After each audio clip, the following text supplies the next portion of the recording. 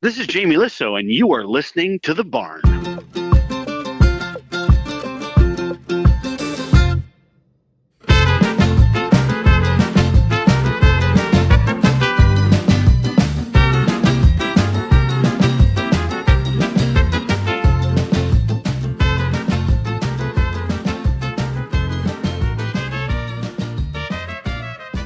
Welcome to The Barn, live from the Barn Studios in Southeast Missouri. You got the Mocs here with Chuck. Chuck, how are you, my man? Perfect as always, buddy. Getting ready for the weekend. We got Jamie Lissow in town this weekend at the St. Charles Funny Bone, and we have him online right now. Jamie, how are you?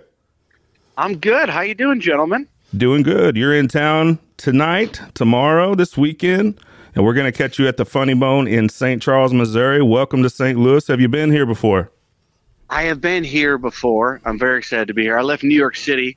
I told my manager I would only go somewhere equally as dangerous and to book whatever he could. I've been here before. You know what's funny, man? I have so I started doing this show called Gutfeld, which is where most of my fans know me from. And what's funny is, like, I didn't know how the reception of the show was going to be, like, as I went on the road. And the St. Charles Funny Bone was the first place that I started off my tour, and I literally been doing comedy for 20 years and have never, I had no idea what to expect. And when I walked into that Funny Bone, it was packed with people from the show. And so I will never forget, not only have I been here, but I will never forget that this is kind of like the first place ever since my, not like a resurgence, but it's like the new chapter in my long time doing comedy. And, so I have great memories of walking into that club on Thursday night and it just being like packed with people, and they knew who I was, and it wasn't, and it was really cool. So yeah, I've been here before, love it, big fan.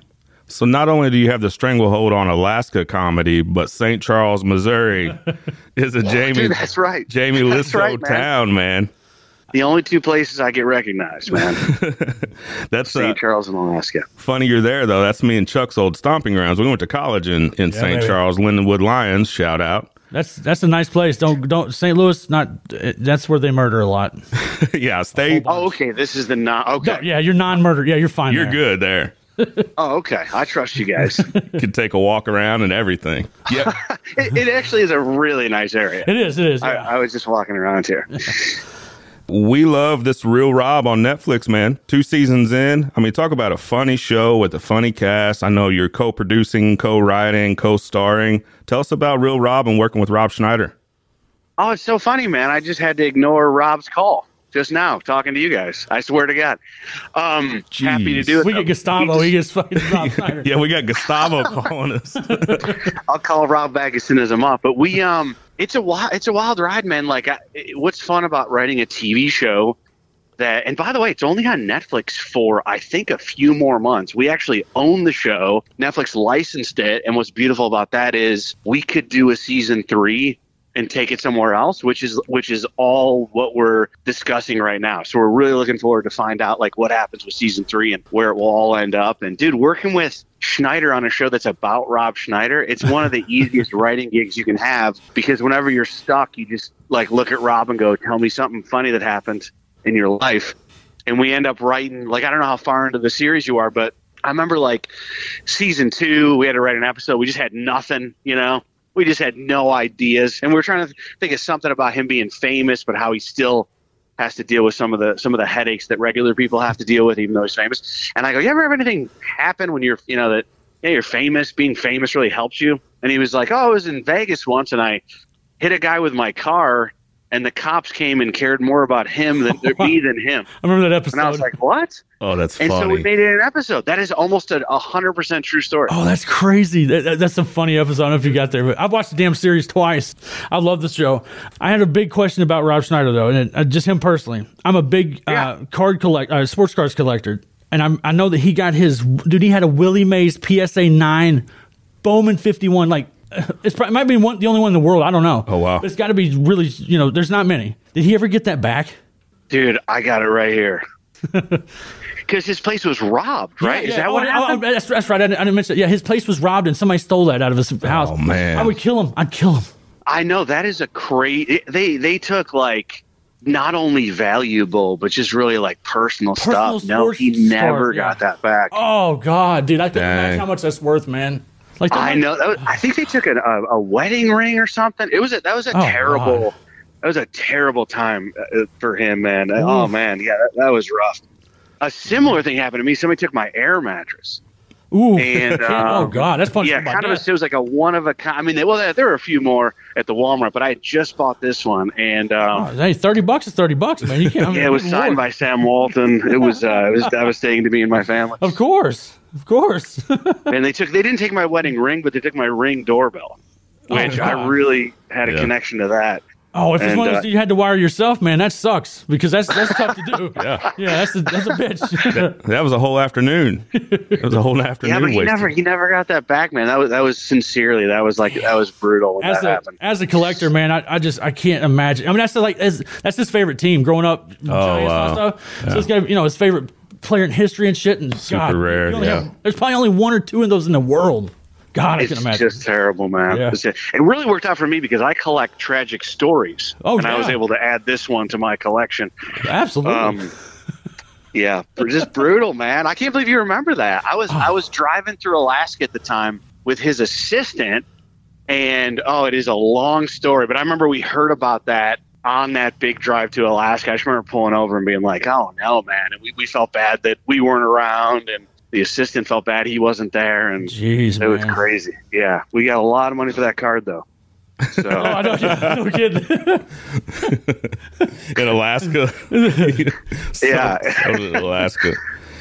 Also worked with Rob on a daddy-daughter trip. Ooh. Guy down on his luck trying to make a promise to his daughter, and I've been there before. I've been on some daddy-daughter trips. I'm a father of 3. Chuck has some as well. Oh, yeah. Tell us about daddy-daughter trip. Yeah, man. And so I got something else to tell you guys, too, I got to remember. So we did daddy-daughter trip, which was filmed in Phoenix, Arizona. It was kind of a, you know how people had like COVID babies, because they were inside. Yeah. And then they ended up sleeping again. That was me and Rob Schneider's COVID baby. Because all of the gigs got canceled, and we were like, we got to find something to do. And we just started writing that movie. And somehow, as the pandemic and the shutdowns got longer and longer, we just finished writing it. We ended up getting someone to finance it. We ended up shooting it. It ended up being like the thing we did when we couldn't tour. And yeah, it's a nice little story about a dad trying to take his daughter on this big trip, and he has no money. And so he, instead of going to the water slide, he takes her to the car wash and he gets on the hood. And instead of, it's just this kind of like sweet story about, a father-daughter thing. And what I want to say, guys, is I don't know if you saw this news, but we actually are in the middle of working on. You guys remember the movie The Animal with Rob? Yeah. Oh, yeah. So we're doing The Animal 2 for Fox Tubi, and that's why Rob called me just now, is because we're on a final draft for. We're doing like one of those fun little 20 years later. Wow, very cool. Renaissance cool. of this. Yeah, and we're really psyched, man. It came out really good. Rob said to me the other day, he said, "I thought The Animal was a really good movie. It's a good story. I don't know if you remember, but it's a beautiful story. I feel like it's really well structured." And Rob was like, "This one's officially better than the original." So he's real psyched about it. So that's going to come out on Fox Tubi. We're going to go into production probably like in 2 months here. I'm in, man. I'm in. Okay, so on daddy-daughter trip, you played an apprentice to your character played an apprentice to John Cleese. Dude, can I tell you, he's my number one, right? Like he's way up there, man. My dad loved him. I loved him. It was like something me and my dad really had in common, was like, you like different stuff than your parents. And I remember like Monty Python was something we absolutely loved. And so I went to a dinner with like Rob and John Cleese, was just like so nervous the whole time and like almost like having an out of body experience. And I would hate to see a videotape of what I was like during that dinner. And, so fast forward, Rob had been like, "Oh, we got to get you a part in the movie." And, when no one's looking, I just changed the name of the character John Cleese saw and did it Jamie. And 100% true. I just changed the name. And as it moves forward, everyone just goes, "Oh, that must be Jamie's doing this scene with John Cleese." So I give myself a scene. I wrote the damn movie, so why not give myself a scene with John Cleese? Of course. And we do the scene. He's everything you would want him to be. He reminds me of Adam Sandler in that way, that like, It's the best possible experience once you meet the real person, like just an incredible person. And dude, I swear we hit it off so well. I would say like 2 days later, I'm walking on the road. I get a strange number on my phone. I answer it, and it's just John Cleese. Oh, that's surreal, man.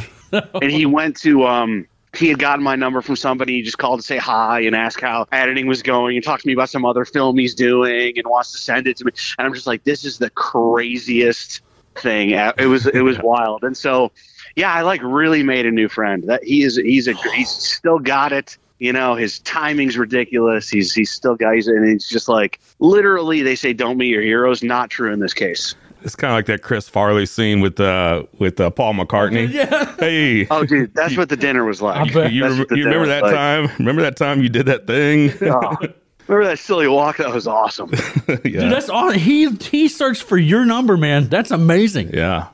Dude, Yeah, it was really wild. It was a wild time, and we still keep in touch. Like he's good buddies with Rob, and we'll do a call, not often, but every few months or something, just to check in. And he's going to be in the Animal too. He's going to be. Remember, cool. there was a crazy doctor that gave Rob all of his animal parts. Yeah. John Cleese is going to be the new Dr. Wilder that gives Rob all his animal parts. Dude, he's such a legend, man. Faulty Towers. Oh, I don't know if you ever watched that. Oh, dude. Oh, I saw every minute of that shit. Yes. Rob Schneider says that Faulty Towers was one of the inspirations for Real Rob because Cleese wrote that with his wife. Oh, wow. Okay. Interesting. Wow. As I was saying that, I was like, did I just make this up? We should fact check that. I do that all I the may time. have literally made that up, but I think it's true. I do that all the time. I'll say something that I think is a fact, and then I look at their reaction. I'm like, oh, shit, did I make that up? Dude, I might have made it up. I'm not even sure John Cleese called me. I'm not sure I'm playing St. Charles tonight. I don't know if anything's true. It's been a long travel day. Some of these situations, like being in the Rob circle, I guess, I found yourself working with Spade and Sandler and some of these guys. But I got to ask you about Norm Macdonald and working with Norm. I know, Norm, that was one of the last things I think that Norm had actually did when he was in one of your episodes. And Norm's like a hero to me and to us. So talk a little bit about Norm, if you don't mind. Oh, dude. And so tragic. He was probably my number one comedian. Yeah. And then like getting to meet him and like when he was in Real Rob, I have never laughed harder. I was not in the scene. I was like behind the camera. I've never almost ruined a take until Norm Macdonald was ad-libbing. It was some of the funniest stuff I've ever heard in my life. He was just a genius. And again, like just the nicest guy. And like, he was supposed to be in Daddy-Daughter Trip. And I think that's when he wasn't feeling well. And we didn't know what was going on, but he just wasn't. We had a role for him where he was actually going to play just the voice of a Ring doorbell. And we couldn't get him, we just could never arrange, the times and get him into the studio. And looking back, we think that's what was going on. Like maybe he just wasn't feeling up to it, and that's why we weren't able to. Did you guys even give him do you give him a script, or you just sit down and say, "This is what's your be Norm"? Yeah, your guy that you're Norm. Be Norm. Be Norm. For Real Rob, he had a script, but everything that's in the show, I think, is ad-libbed, except for a couple of story points. But every joke that's in the show, I think he made up. Good Lord, man. What a genius. Yeah, we lost a great one there, man. Yeah. Oh, my God. So tragic. Okay, so I'm obsessed with Alaska. I not to live there, I don't think, but to one of my bucket list things is to just get, because the sun is shining, in my mind, at 2 a.m., I don't know how light it is. I want to get shit-faced at the bar, go play golf at 2 a.m. Is that possible? Dude, I think that's a great idea. Let me tell you what you should not do. Do not go to a bar in the summer. By the way, the winter is the opposite, so it's just dark for 9 months out of the year. But you're correct, in the summer it's bright outside. Getting shit-faced, going to play golf is a great idea. What is not a good idea is meeting a girl in a bar and walking outside into the sun. Oh, God. The darkness is there for a reason. Ooh. We need the darkness. The darkness is a huge part of the one-night stand. You don't realize it until you both walk outside and you go, what are we even doing here? Oh, God. And you look at each other and just go separate ways. Oh, I didn't think about that. That's like the gynecologist thing, man. He's like, oh, yeah, gynecologist, but then there's the bad parts to it, too, man. bad parts. Yeah, it's not all. Dude, I worry about the male gynecologist that comes home And his wife is like, "You want to have sex?" And he's like, more work. Right. Yeah. No. I saw these all day. Oh. Tonight and this weekend, you are going to be catching Jamie Lissow at the Funny Bone in St. Charles, Missouri. His hot spot. It's going to be packed there. I don't know if you can get a ticket, but if you can, you need to get down there and check it out. 2 for Friday and Saturday, right? Early show, late show? Yeah, man. And there's a few tickets left for all shows, but they are getting close to where we're going to sell them out. Awesome. So if anybody wants to come, I'd love to see. I love it here. It's my first, I swear, man, it was like the first part of the rebirth of this. I could not be more excited to be back here. And we're lucky to have you in town. You're going to go to the Funny Bone in St. Charles for 2 shows, early show and late show, and see Jamie Lissow. Jamie, we appreciate your time today. Thanks for talking with us, Awesome man. Talking to you, man. Awesome. Good talking to you guys, man. I got to go fence this Willie Mays card before the show tonight, but it was real nice catching up with you guys. We'll cut all that shit if you need us to. All right, I'll talk to you guys later. Thanks so much for the time. Thanks, Jamie. Bye. Okay, have a good one.